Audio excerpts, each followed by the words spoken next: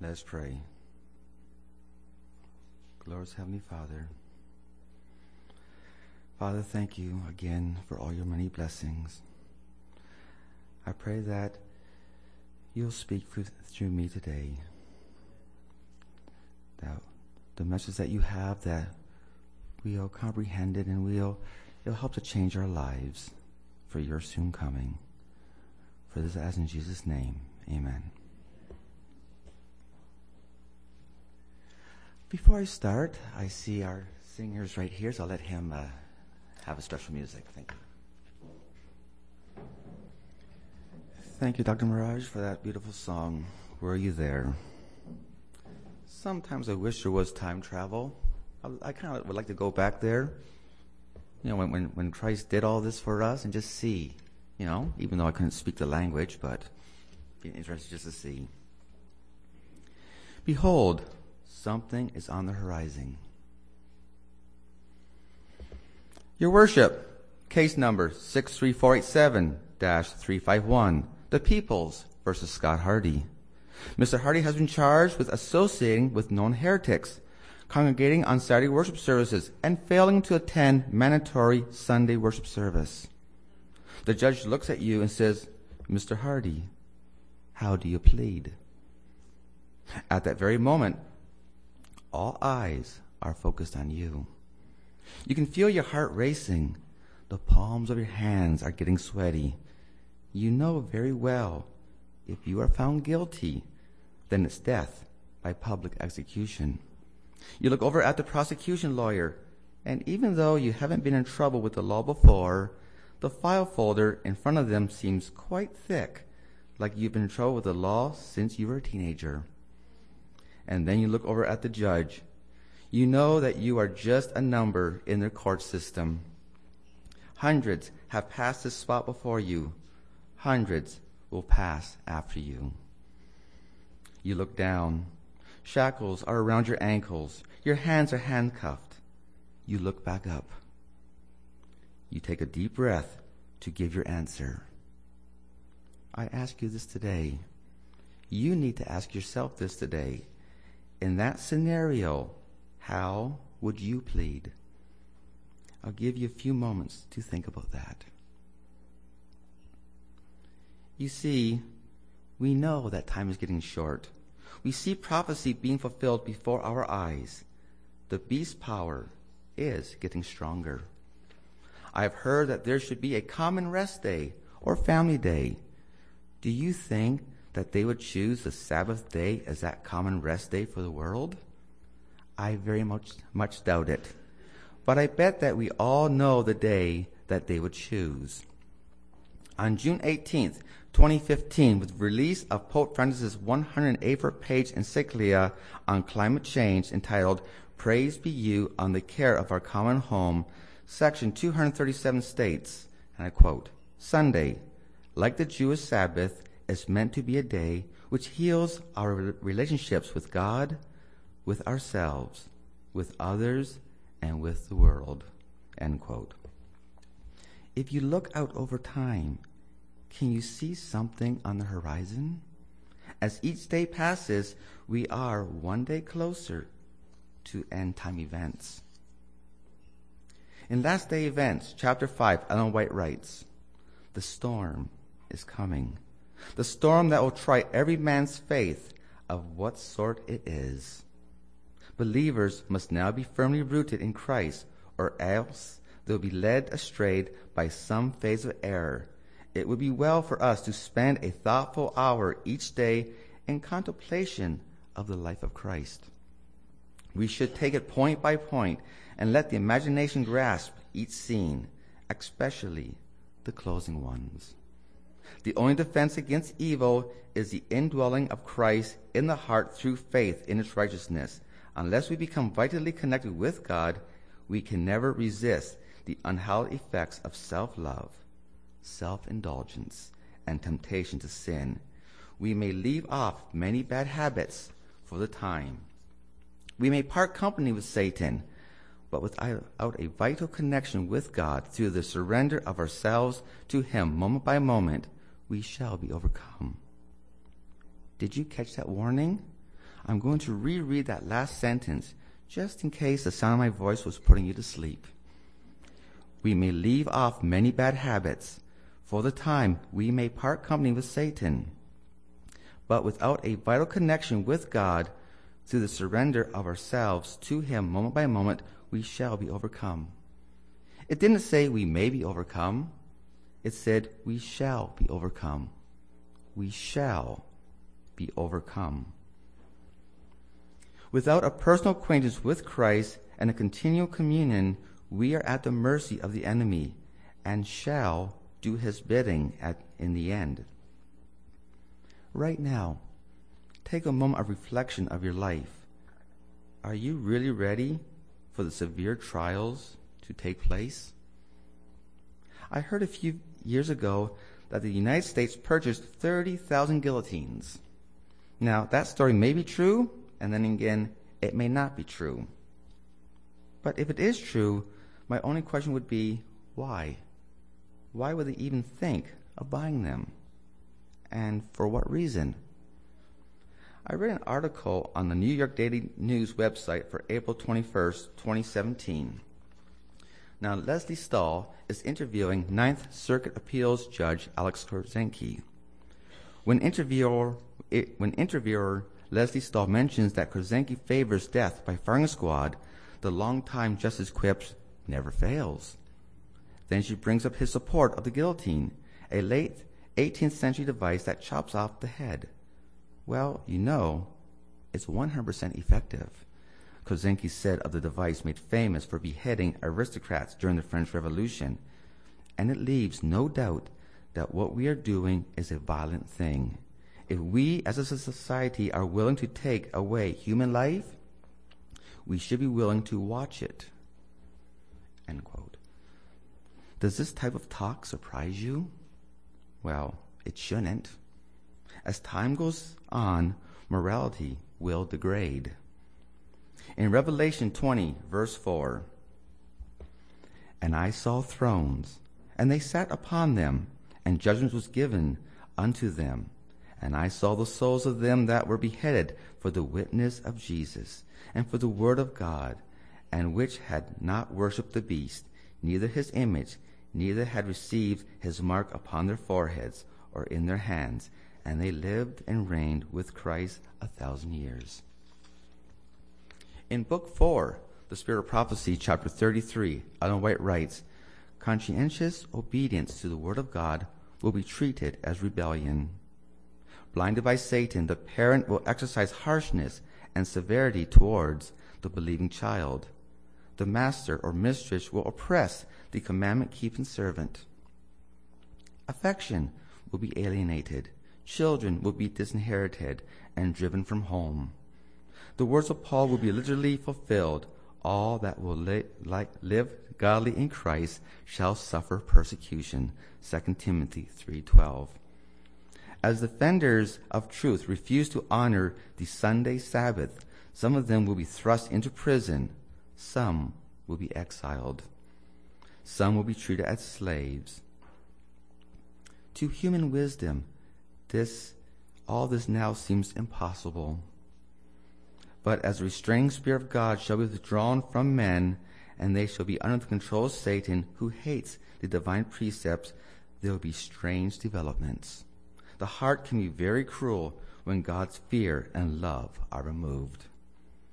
As a storm approaches, a large class who have professed faith in the third message but have not been sanctified through it abandon their position and take refuge under the banner of the power of darkness. By uniting with the world and partaking of its spirit, they come to view matters in nearly the same light. And when the test is brought, they are prepared to choose the easy, popular side. Men of talent and pleasing address, who once rejoiced in the truth, employ their powers to deceive and mislead souls. They become the most bitter enemies of their former brethren. When Sabbath keepers are brought before the courts to answer for their faith, these apostates are the most efficient agents of Satan to misrepresent and accuse them, and by false reports and insinuations to stir up the rulers against them. Ask yourself this question. Could you, right now, defend your faith in court? In Book 4 of the Spirit of Prophecy, chapter 33, Ellen White writes, "Those who are arraigned before the courts make a strong vindication of truth, and some who hear them are led to take their stand to keep all the commandments of God. Thus, light is brought before thousands who otherwise would know nothing of these truths." I'll ask you this again. Could you, right at this moment, I'm not asking anybody to raise their hands, but answer this question to yourself. If the police were to come in right now, arrest you, throw you in prison while you waited your court date, without the use of your smartphone, without the use of Google, without the use of your Bible, could you, before the judge, before the prosecution lawyer, before the jury, could you defend your faith? Do you even know what you believe? Can you even, without the help of any device, say the core values? Do you know by heart the 28 fundamental beliefs? Holy Scriptures, Trinity, Father, Son, Holy Spirit, creation, nature of man, great controversy, life, death, and resurrection of Christ, experience of salvation, growing in Christ, church, remnant and its mission, unity in the body of Christ, baptism, the Lord's Supper, spiritual gifts and ministries, the gift of prophecy, law of God, Sabbath, stewardship, Christian behavior, marriage and the family, Christ's ministry in the heavenly sanctuary, second coming of Christ, death and resurrection, millennium and the end of sin, and the new earth. Do you know by heart the scriptural texts that support the validity of the 28 fundamental beliefs? I want to give you a little scenario. A 10-kilometer running race is 2 years from now. There are 2 runners. We'll just call them Runner A and Runner B. Now, Runner A trains 8 hours per day. He wakes up early in the morning and jogs 10 kilometers every day. He drinks plenty of pure water and is very mindful of his diet, only eats the best whole foods and stays away from addictive substances. He gets a good night's sleep every night. He is only focused on one thing, having a lean machine to win the race. Now let's look at Runner B. Runner B does not wake up early in the morning to go jogging. Actually, he doesn't jog at all, because to him, he's going to win that race. He does drink up plenty of pop, though. Runner B just loves his little addictive treats and late nights watching TV. Month by month goes by until the big day. Both runners are at the starting line. Both runners have their outfits on. Both runners believe they are going to win. From the bleachers, the spectators see the 2 runners. At the end of the race, there will be just one winner and one loser. There are no second places in this race. In Matthew 25, verses 1 through 13, "At that time, the kingdom of heaven will be like 10 virgins who took their lamps and went out to meet the bridegroom. 5 of them were foolish, and 5 were wise. The foolish ones took their lamps, but did not take any oil with them. The wise ones, however, took oil in jars along with their lamps. The bridegroom was a long time in coming, and they all became drowsy and fell asleep. At midnight, the cry rang out, 'Here's the bridegroom, come out to meet him.' Then all the virgins woke up and trimmed their lamps. The foolish ones said to the wise, 'Give us some of your oil. Our lamps are going out.' 'No,' they replied, 'there may not be enough for both of us and you. Instead, Go to those who sell oil and buy some for yourselves." But while they were on their way to buy oil, the bridegroom arrived. The virgins who were ready went in with him to the wedding banquet, and the door was shut. Later the others also came. "Lord, Lord," they said, "open the door for us." But he replied, "Truly I tell you, I do not know you. Therefore keep watch, because you do not know the day or the hour." How is your race going? What runner do you identify yourself with? Runner A trains and keeps his body free of addictive substances, while runner B does not train and enjoy his little addictive substances. Now both are considered as runners. I would like to focus on addictive substances that some of us are into. On the website brainbefit.com, it states brain fog includes symptoms of confusion, forgetfulness, and lack of focus and mental clarity. It is avoidable and treatable. Brain fog is not a medically recognized term, but is commonly used phrase that sums up feelings of confusion, forgetfulness, lack of focus, and mental clarity. Having brain fog is fairly common, but it is not normal. When you're feeling foggy, unfocused, and like you just can't think, your brain is sending an important signal that there's an imbalance in your life that needs to be addressed. The causes of brain fog generally fall into one of two main categories. Either it's lifestyle related or a side effect of a medical condition or medication. There are 8 main causes of brain fog. I'll be focusing on just cause number 1. Brain fog, cause number 1. Are you eating the wrong foods? One of the first things you may think when your brain gets foggy is, was it something I ate? And often you be right. Here are some of the many ways the foods you eat could be behind your fuzzy thinking. Video A, please. Sugar, sucrose, is made up of 1 molecule of glucose and 1 molecule of fructose. Fructose is in honey, it's in fruit juice, it's in high fructose corn syrup. It's what makes the really sweet stuff sweet. Okay, now you wouldn't think twice about not giving your kid a Budweiser, but you don't think twice about giving your kid a can of Coke. But they're the same. This is Robert Lustig. He's one of the biggest factors in bringing the detrimental effects of sugar to light. At first, he can sound a bit over the top when talking about sugar. Sugar is poison. It is a chronic, dose-dependent liver toxin.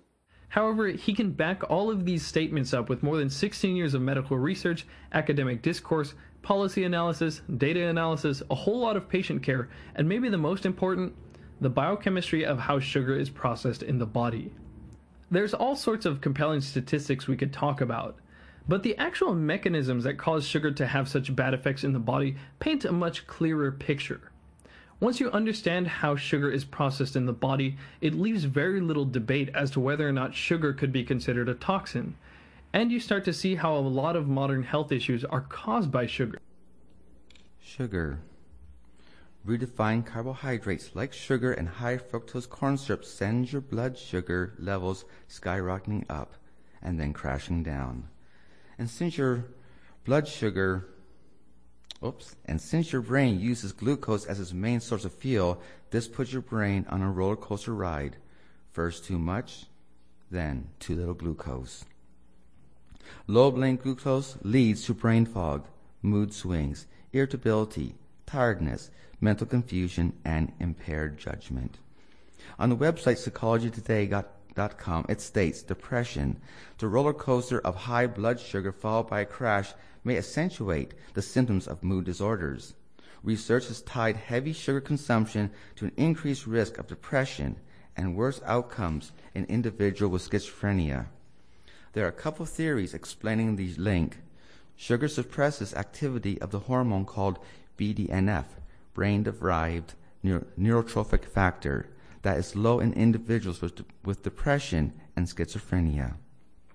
Sugar is also at the root of chronic inflammation, which impacts the immune system, the brain, and the other systems in the body, and also has been implicated in depression. Interestingly, countries with high sugar intake also have a high rate of depression. Video B, please. The real issue is that a lot of people could be overdosing on sugar without even realizing it. Ever since the low-fat craze, our food supply has become more and more overrun with added sugars, and now 80% of our food has sugar added to it. One of the reasons is that if you take the fat out of something, it tastes like garbage. If you're a food company looking to maximize your profit, your product needs to appeal to health-conscious consumers, and it needs to taste good. So you take the fat out of the product so you can market it as low fat, and then you put sugar in where the fat was so that it still tastes good. In fact, food companies found out that you can make almost anything taste better by putting some sugar in it. The bliss point is a term the food industry uses to describe the point at which a product is most likable for the majority of consumers. And the majority of consumers like more sugar than less. So the bliss point is going to be the point at which the maximum amount of sugar has been added before the product becomes too sweet. This includes anything from bread to pizza sauce to salad dressing. Sugar used to be way more expensive than it is nowadays. Way back in 1319, it sold for about $50 a pound. But as sugar cane and sugar beet cultivation improved and the refinement process became more advanced, sugar became significantly cheaper. Then things got really cheap with the advent of high fructose corn syrup, which again is almost identical to sugar. Because of the way subsidies are managed in the United States, we end up with a massive amount of corn. In 2010, 32% of the world's corn supply, $63.9 billion worth, came from US farmers. That's a lot of corn. No wonder this corn-derived sweetener is in almost everything. High fructose corn syrup and sugar have built up a bad reputation over time, but there's 54 other names for sugar that the food industry can use to have us feeling better about their products while keeping the sugar in. This is how even the more health-conscious people can end up consuming more than twice the daily recommended intake of sugar without even knowing it. And now we have the question, are you addicted to sugar? If you're like most people, you're fulfilling your cravings at almost every meal without even knowing it. So how could you tell? With something like caffeine, you can take a pretty good guess about whether or not you have some dependence on it. You can just go without coffee for a while and see how you feel. However, with sugar, it will take some deliberation and careful label reading to properly cut it out from your diet. But I really recommend you do try cutting it out so you can know how you feel without it. It's important to know whether or not you are dependent on this stuff because, as I'll discuss in my next video, sugar has some particularly negative effects on your health. Disease doesn't happen with one meal, but it happens with 1,000. But that's what we have because now sugar is with every meal. Addiction. Although controversial, a growing body of evidence points to the addictive potential of sugar. Both drugs and, to a lesser extent, sugar and processed junk food floods the brain with the feel-good chemical dopamine, over time changing the function of the brain. In a study by researchers at Yale University, the simple sight of a milkshake activated the same reward centers of the brain as cocaine among people with addictive eating habits.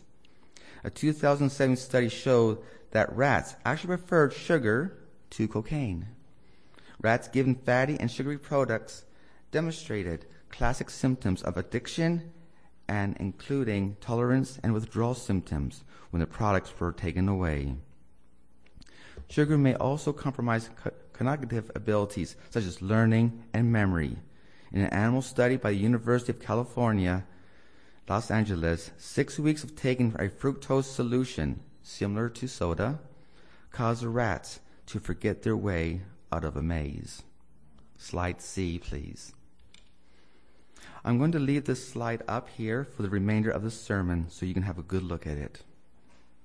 Counsels on Diet and Food, Chapter 19, Ellen White writes, sugar is not good for the stomach. It causes fermentation, and this clouds the brain and brings perverseness into the disposition. Far too much sugar is ordinarily used in foods, cakes, sweet puddings, pastries, jams, jellies are active causes of indigestion. Especially harmful are the custards and puddings in which milk, eggs, and sugar are the chief ingredients. The free use of milk and sugar taken together should be avoided. Sugar clogs the system. It hinders the working of the living machine. We should not be prevailed upon to take anything into the mouth that will bring the body into an unhealthy condition, no matter how much we like it. Why? Because we are God's property. You have a crown to win, a heaven to gain, and a hell to shun.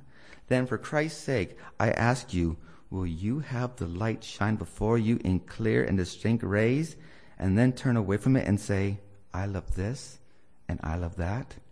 God calls upon every one of you to begin to plan, to cooperate with God in his great care and love, to elevate, ennoble, and sanctify the whole soul, body, and spirit, that we may be workers together with God. It is better to let sweet things alone.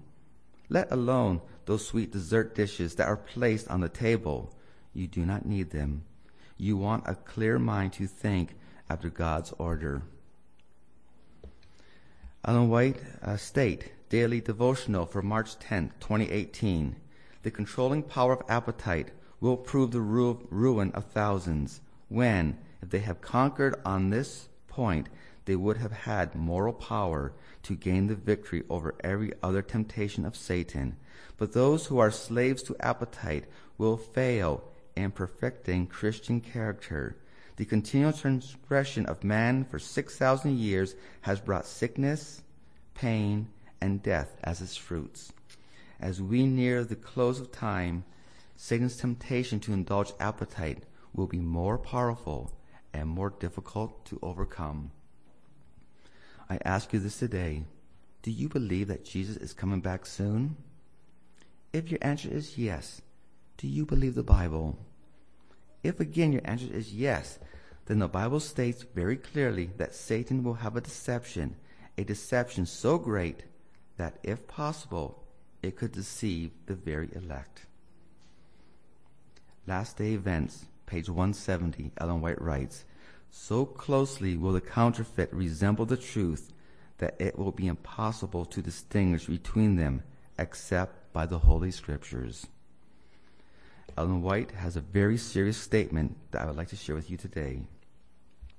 Christian Services, page 41, Ellen White writes, it is a solemn statement that I make to the church that not 1 in 20 whose names are registered upon the church books are prepared to close their earthly history, and would be as verily without God and without hope in the world as a common sinner. Manuscript Releases, Book 19, it states, those who have the opportunity to hear and receive the truth, and who have united with the Seventh-day Adventist Church, call themselves as commandment-keeping people of God, and yet possess no more vitality and consecration to God than do the nominal churches, will receive the plagues of God just as the churches who oppose the law of God.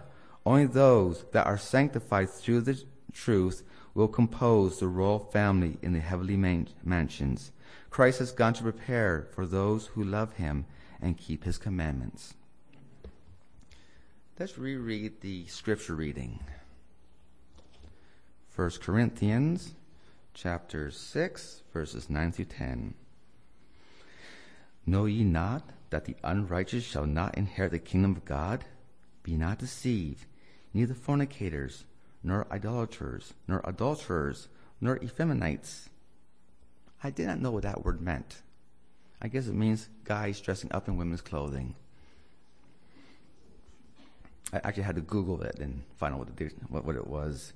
Nor abusers of themselves with mankind, nor thieves, nor convertuits, nor drunkards.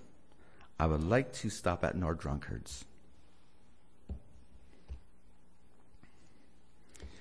If Dr. Robert Lustig is correct, and sugar has the same effect on us as alcohol does, let's change our perspective here.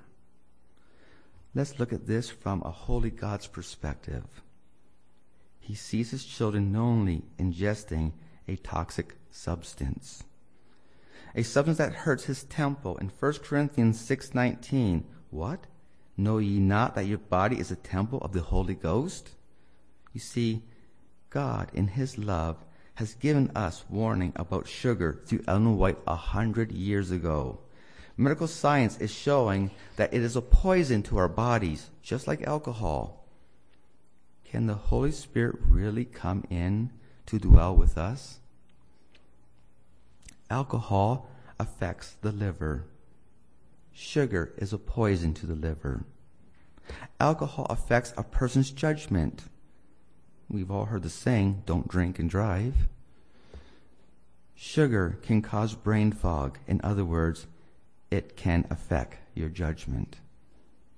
To a holy God looking down, able to see us at a cellular level, are we intoxicated? Or as the Bible would say, drunkards? You see, I don't believe that sugar being placed in virtually all of our food is just by chance. I think this is a brilliant strategy from a brilliant mind that was able to captivate 1/3 of the heavenly angels to follow him. If Satan can keep our minds clouded by our sugar-induced diets, then he has a very good chance on us being deceived. The storm is coming. Will you be ready to face it? Thank you.